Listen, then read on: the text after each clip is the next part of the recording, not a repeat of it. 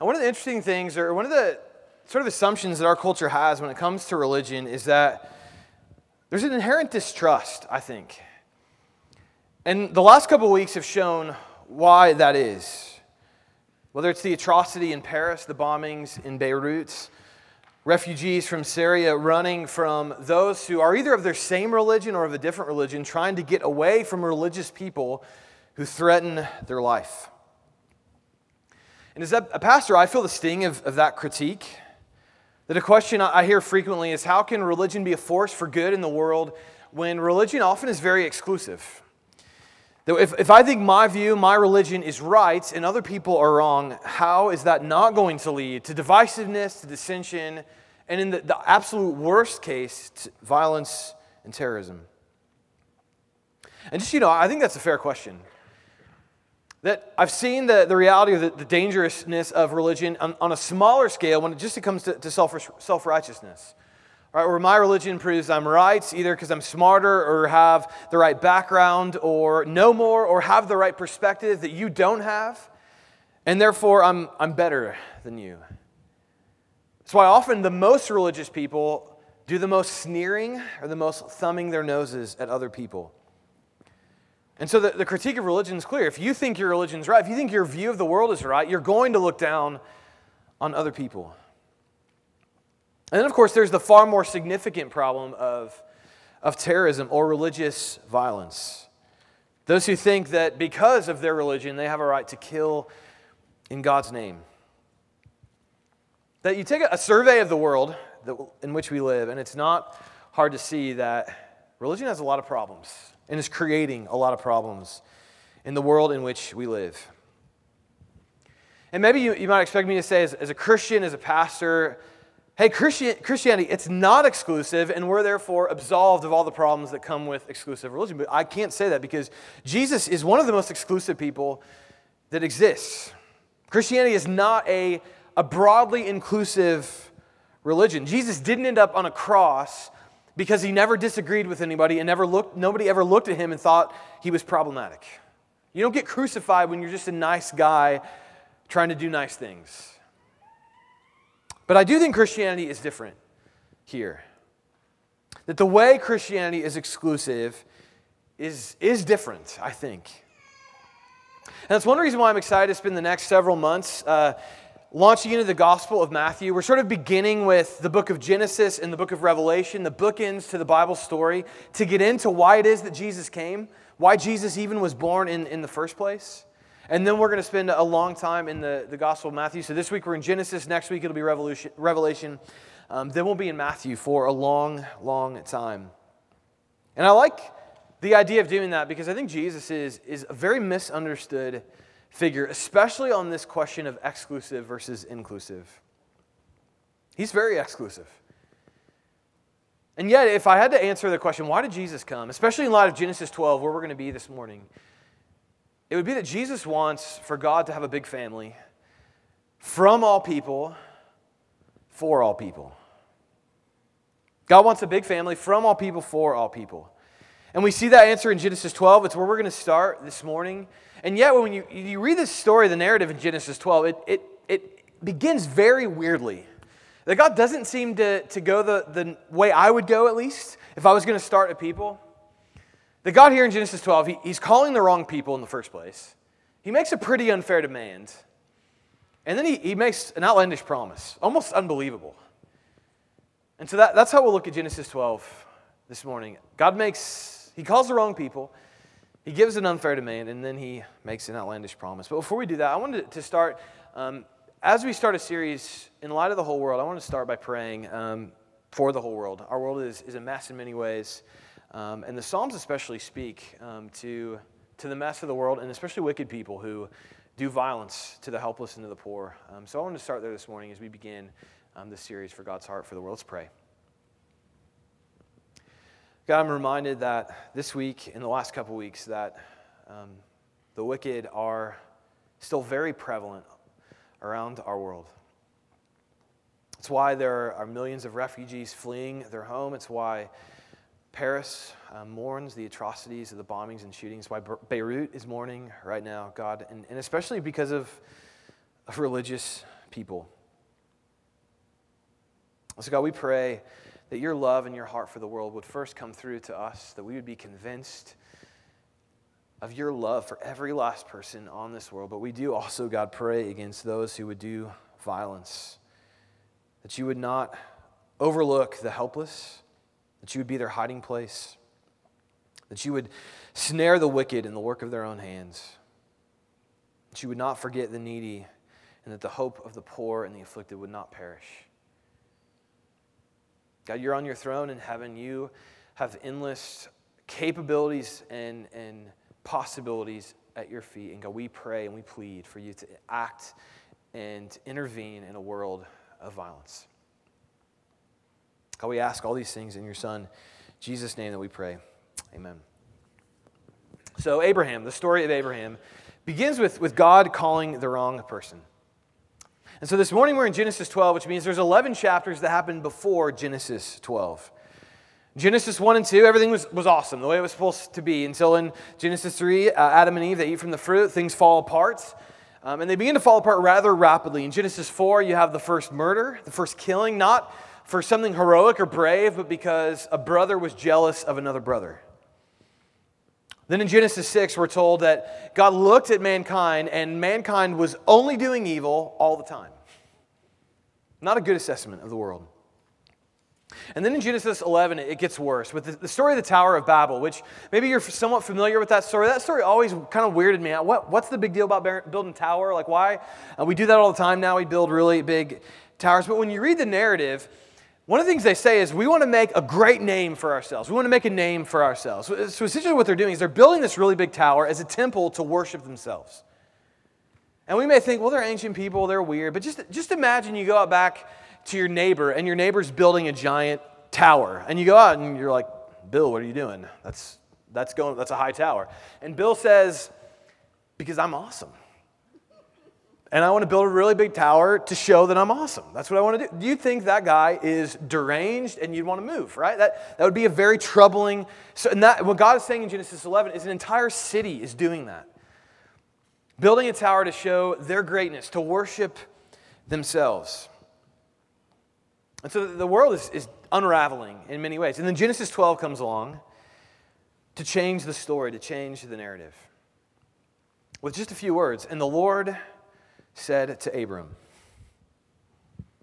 But if you're reading Genesis 1 through 11, especially the last few verses of Genesis 11, where we read about Abraham and his family, you're going to immediately raise a red flag and say, why Abram, who will become Abraham? Why this guy?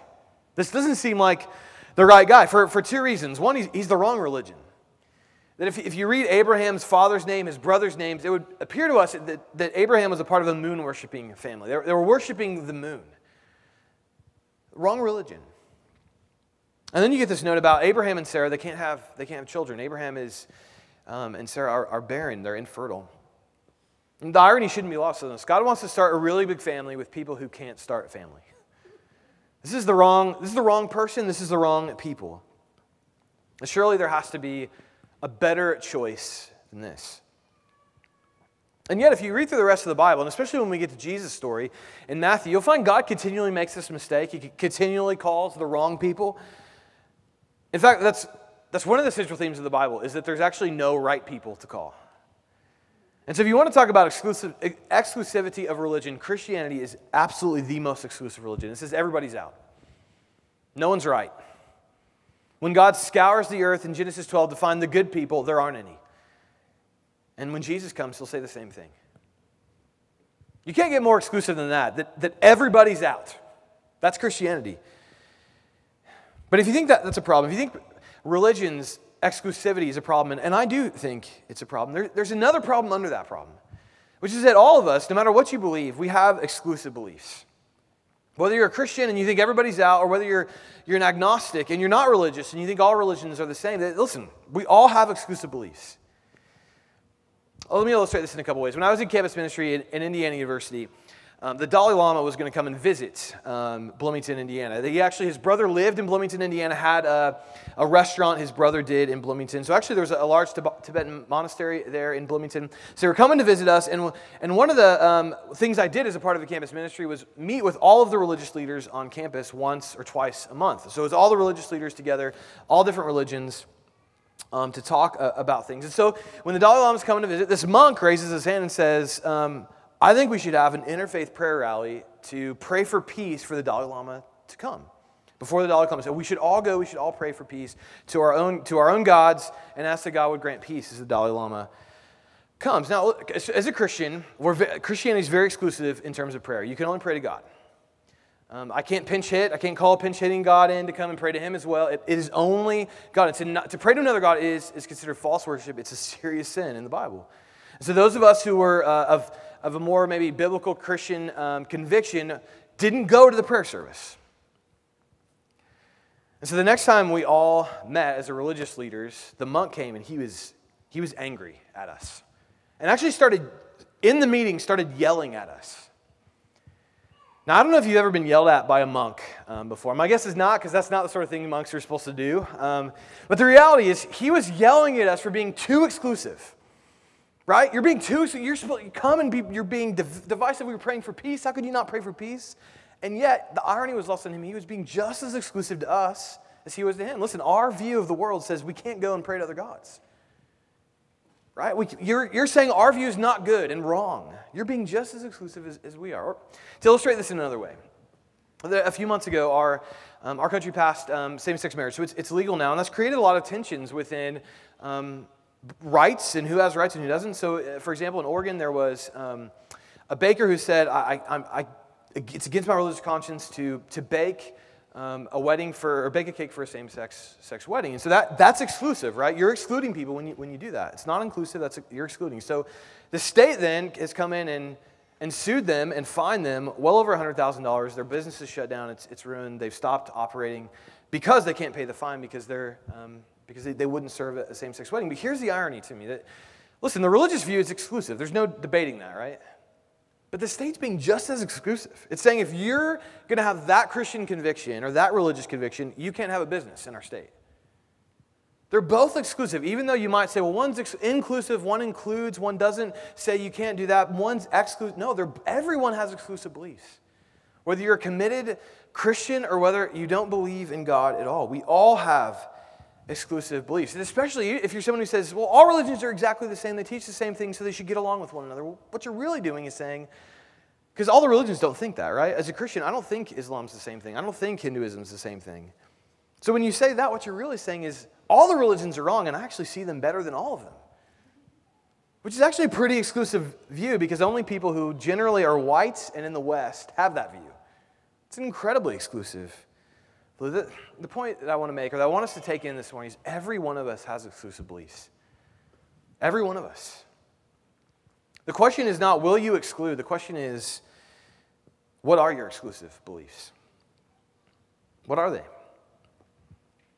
And so Christianity's first exclusive belief is that none of us are right. We're all the wrong people.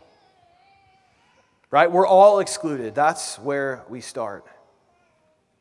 And so Christianity then is at the one moment the most exclusive religion and yet also the most inclusive religion at the same time, because God calls the wrong people.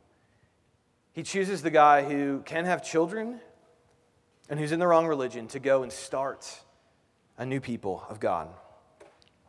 And if that's true, okay, if we're all the wrong people, and those of us who have called Christ our Savior, who are Christians, that means there's no arrogance in the family of God. You're not in. We are not in because we're right, because we figured it out, because we're a little bit smarter, because we grew up in the right neighborhood. We're in because God calls the wrong people, and He called me, and I'm the wrong person. And He brought me into His family. It kills arrogance. Which is why, in some ways, the problem that the exclusivity of religion should not hit Christians, even though it does, even though we're just as self-righteous, even though we could be just thumb and sneer our noses at other people just as much as anybody. It shouldn't, because we're only a Christian because we're the wrong person, and God invited us in. So that's where Genesis 12 starts. We only got through a few words. Now the Lord said to Abram. So that's point one. God calls the wrong people. Second, God makes an unfair demand. Look at the rest of verse 1 with me. It says, "Now the Lord said to Abram, go from your country and your kindred and your father's house to the land that I will show you." This is really an outrageous ask of God from Abraham for a few reasons.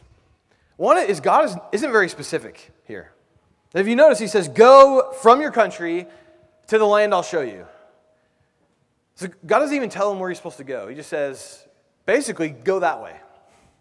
Hey, leave everything you know, go that way. The one commentator points out that God's basically just saying, Abraham, I'm going to point you in the direction, and you have to start walking. It's not very specific, but secondly, this is a really long trip. This isn't just like cross the street. This is go a long way. And so Abraham, he lived in the land of Ur. And interesting, we could still see ruins from the land of Ur today. We'll have a slide to point out some of the pictures. So those are ruins from Abraham's day. So this is a real place. This is a real guy, a real moment in history where God said, Abraham, go from your land. So as pastors, we were interested. All right, God's calling him to go somewhere. He eventually tells him where to go. And so we're curious, well, what kind of trip is this? So we Google mapped it to see what that would look like. And that's the next slide on there.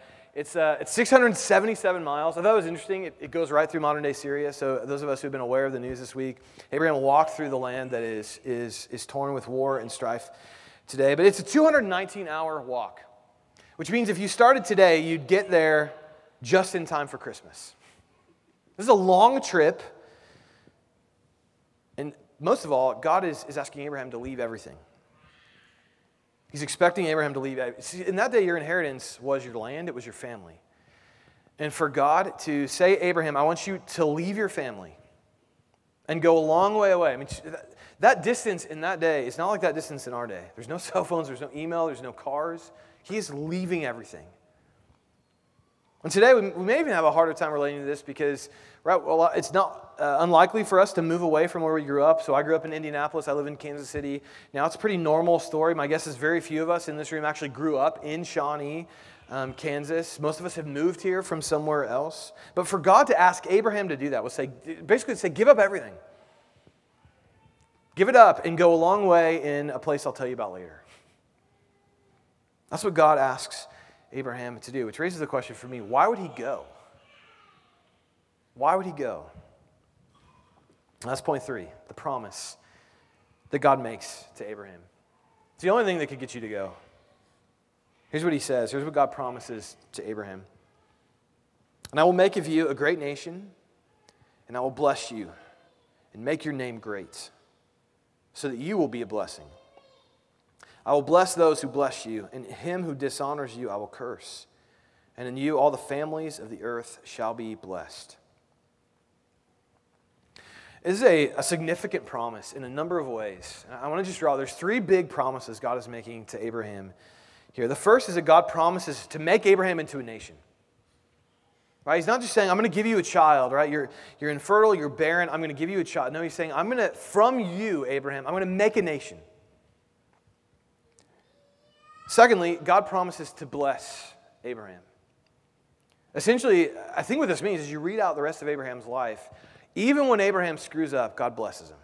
And you see this. I mean, Abraham does some really terrible things in Genesis, and yet God keeps blessing him. God keeps pouring his love into Abraham's life. God forgives Abraham and keeps working through him, even though God could have given up on him on many, many, many different occasions. God promises to bless him. And thirdly, this is where we're going to be wrestling through the next several weeks. God promises that all the peoples of the world will be blessed because of Abraham. In other words, he says to Abraham, specifically, I'm not just blessing you so you'll have a really great life. I'm blessing you so the world will become a really great world. I'm not just blessing you for you, Abraham, I'm blessing you for the world. The blessing inherent to who Abraham was supposed to be was not to be looking in a mirror, thankful for all he has. It was to be focused outward, looking at the world, to bless the world. As I started this morning, God wants a big people, a big family, from all peoples, from all nations, that are for all peoples, for all nations. That's why God saves Abraham here. It's why he calls Abraham here. And here is where, as a pastor, as a part of Christ Community staff, I think we have a bit of repentance to do as a church. That we as a church have not done a very good job talking about God's heart for the nations, for the world. As we become a multi-site church, we've just begun to see we've just failed here in many different respects. So as a church, we've not talked enough about this. And so as a church, we spent the last year reflecting on that. What would God have for us going forward? What should that look like in a multi-site church structure? How can we better reflect God's heart for the world at our local campuses? And we've done a lot of work there. We're going to be talking about that over the next several weeks. But where we wanted to start this week was for all of us as Christians not to miss the fact that when God starts his people, Israel, from which Jesus will come, who will start the church, us. When God starts this whole thing, he starts with an eye to the nations, an eye to the world. He doesn't start by hoping that there will be a huddle created from which people can flee from the world into the huddle to stay safe. He starts a family and says, go that way. Leave everything. Because I don't want to just bless you, I want to bless the world, Abraham. And so God's heart for the world. Listen, to be honest, this is not just one of the reasons I'm a pastor. It's one of the reasons I'm a Christian, because Christianity is incredibly unique here. Our message, as well as how Christianity has been lived out in the world. When I was growing up in high school, I generally thought Christianity was true, mostly because that was a religion I grew up in, and it's a church I went to growing up. But it really hadn't impacted my heart thoroughly. Yeah, I was more a taxpayer into religion, right? I paid my taxes and hoped God left me alone after that. It's like I did what I was supposed to do, and then I hoped I had some things left to live on after I paid my taxes. But there were a few things over the course of my life that really changed that, and one of those was a trip that I took as a sophomore in high school to the country of Panama. And there were two things we did there. One was work with churches who worked with coffee farmers who lived in severe poverty, as well as went into villages, into the mountains. And again, poverty was a real. But we were mostly with other Christians. And the thing that I took away from that trip was how true God's gospel was to people all the way on the other side of the world than me. But even more than that, how people in poverty who had the gospel had far more than I had in my life, in my wealth, in the country from which I came. The gospel was a richer reality than anything I'd ever seen or tasted. I saw it. It took me a trip around the world to see that. And that's God's heart, is that the whole world would know the gospel. And when you look at the world and who are Christians, the truthfulness of the gospel comes out. And yet, as where I started, the world is filled with significant problems, right? This week, the debate has been Syrian refugees, people fleeing from their homes. We've been reflecting on the Paris terrorist attacks, the bombings in Beirut. And so look at a world in violence and terrorism.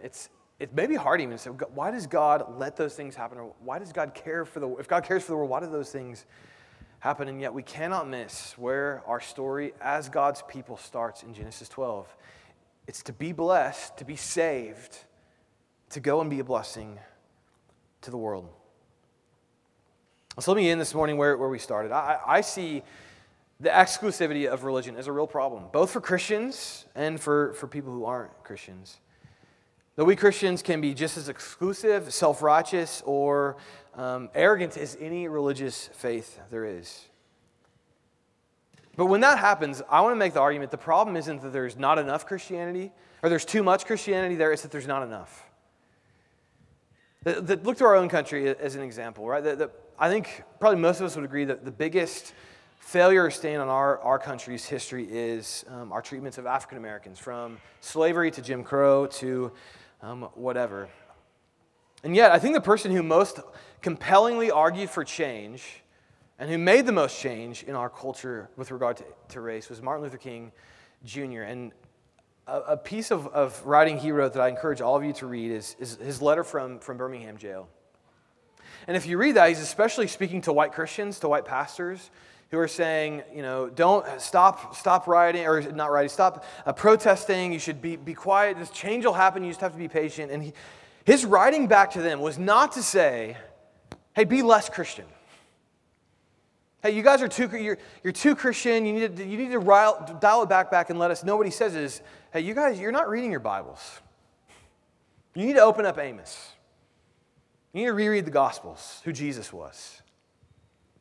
He spoke into a Christianity that was failing and oppressing others by saying more, not less.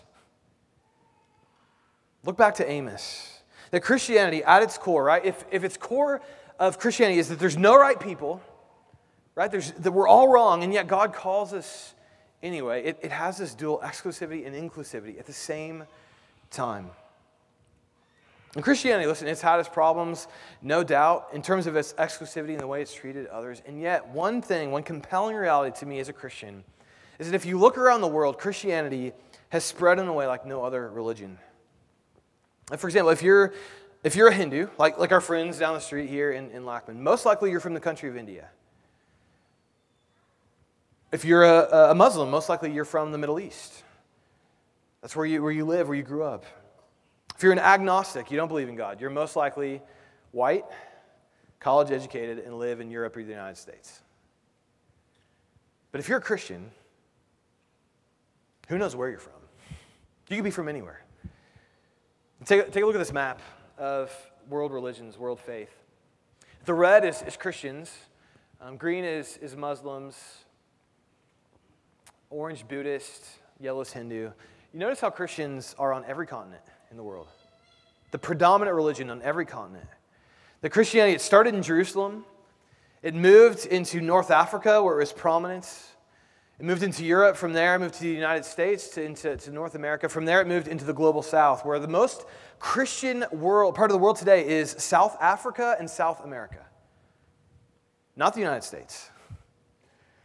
If you're a Christian, you could be from anywhere. And to me, that's a compelling reality that Christianity, it's the only religion that's transcended race, social class, who you are and where you're from. And listen, I'm not going to pretend like we don't have a long way to go. We still do. And yet that is a compelling vision of what Christianity is, the inclusivity of what the faith should be about. That the dream God had in Genesis 12 to Abraham, it's really come true. God's people today is really from all peoples, and it is for all peoples. That today, the United States, we're having missionaries sent here from other countries because we need the gospel. So what does that mean for us as a church here in Shawnee locally? Well, just a couple thoughts as we think about launching into this series about being a people who reflect God's heart for the world. Two things. First, we want to be a people who grow His family, grow God's family. The Genesis 12 should make it clear to all of us, the church, us, we do not exist for ourselves. The Dietrich Bonhoeffer said it best, a German pastor who was a pastor at the time of the rise of the Nazis. He said this, he said, the church is the church only when it exists for others, not dominating, but helping and serving.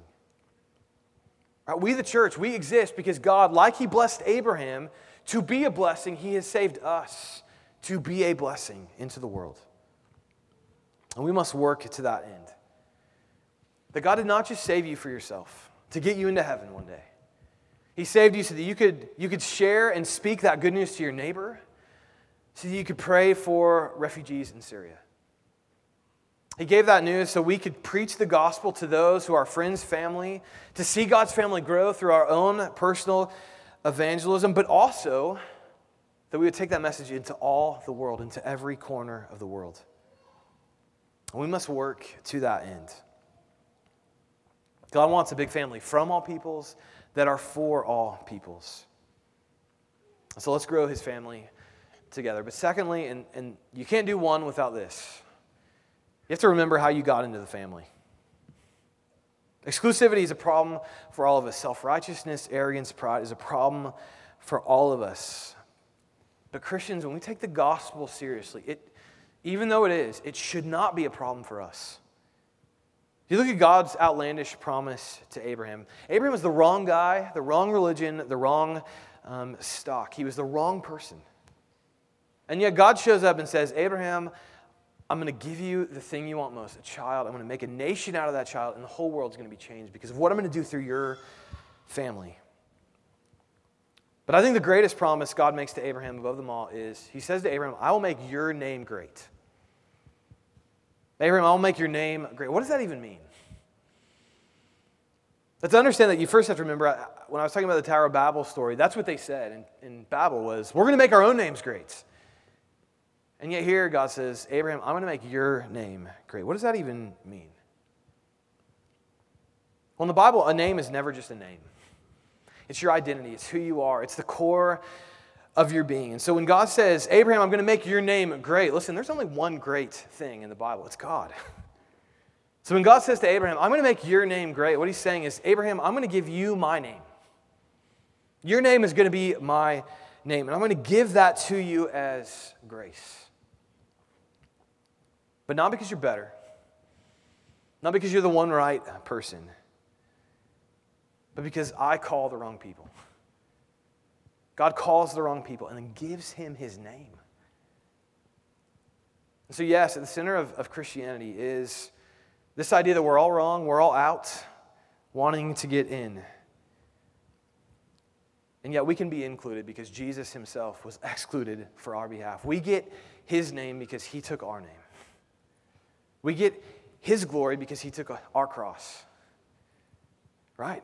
Jesus came with his eye out to the world, not focused on himself, his eye out to the world, and goes to his cross. And that's why in Revelation 22:4, we're told at the end of creation, at the dawning of the new creation, we Christians, Christ's name will be on our forehead, which I know sounds weird, right? It sounds a little strange to those of us. But what the point is saying your name will be Christ's name. All the access, the benefits, the promises that Jesus lives into, they'll be yours. His name will be your name. And so at the center of Christianity is Jesus' willingness to be excluded so that all others could be included.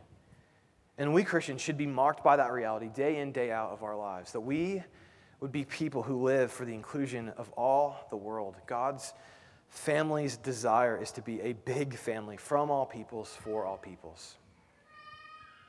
We have a long way to go as a church, and how to do that. We'll be talking more even this morning. I'll be interviewing Jeff Boss to talk a little about where we're headed as a church in this. But let's be a church who lives into this truth. People who have been called, we were the wrong people who yet have been included into a family we never could have earned ourselves. Let's pray.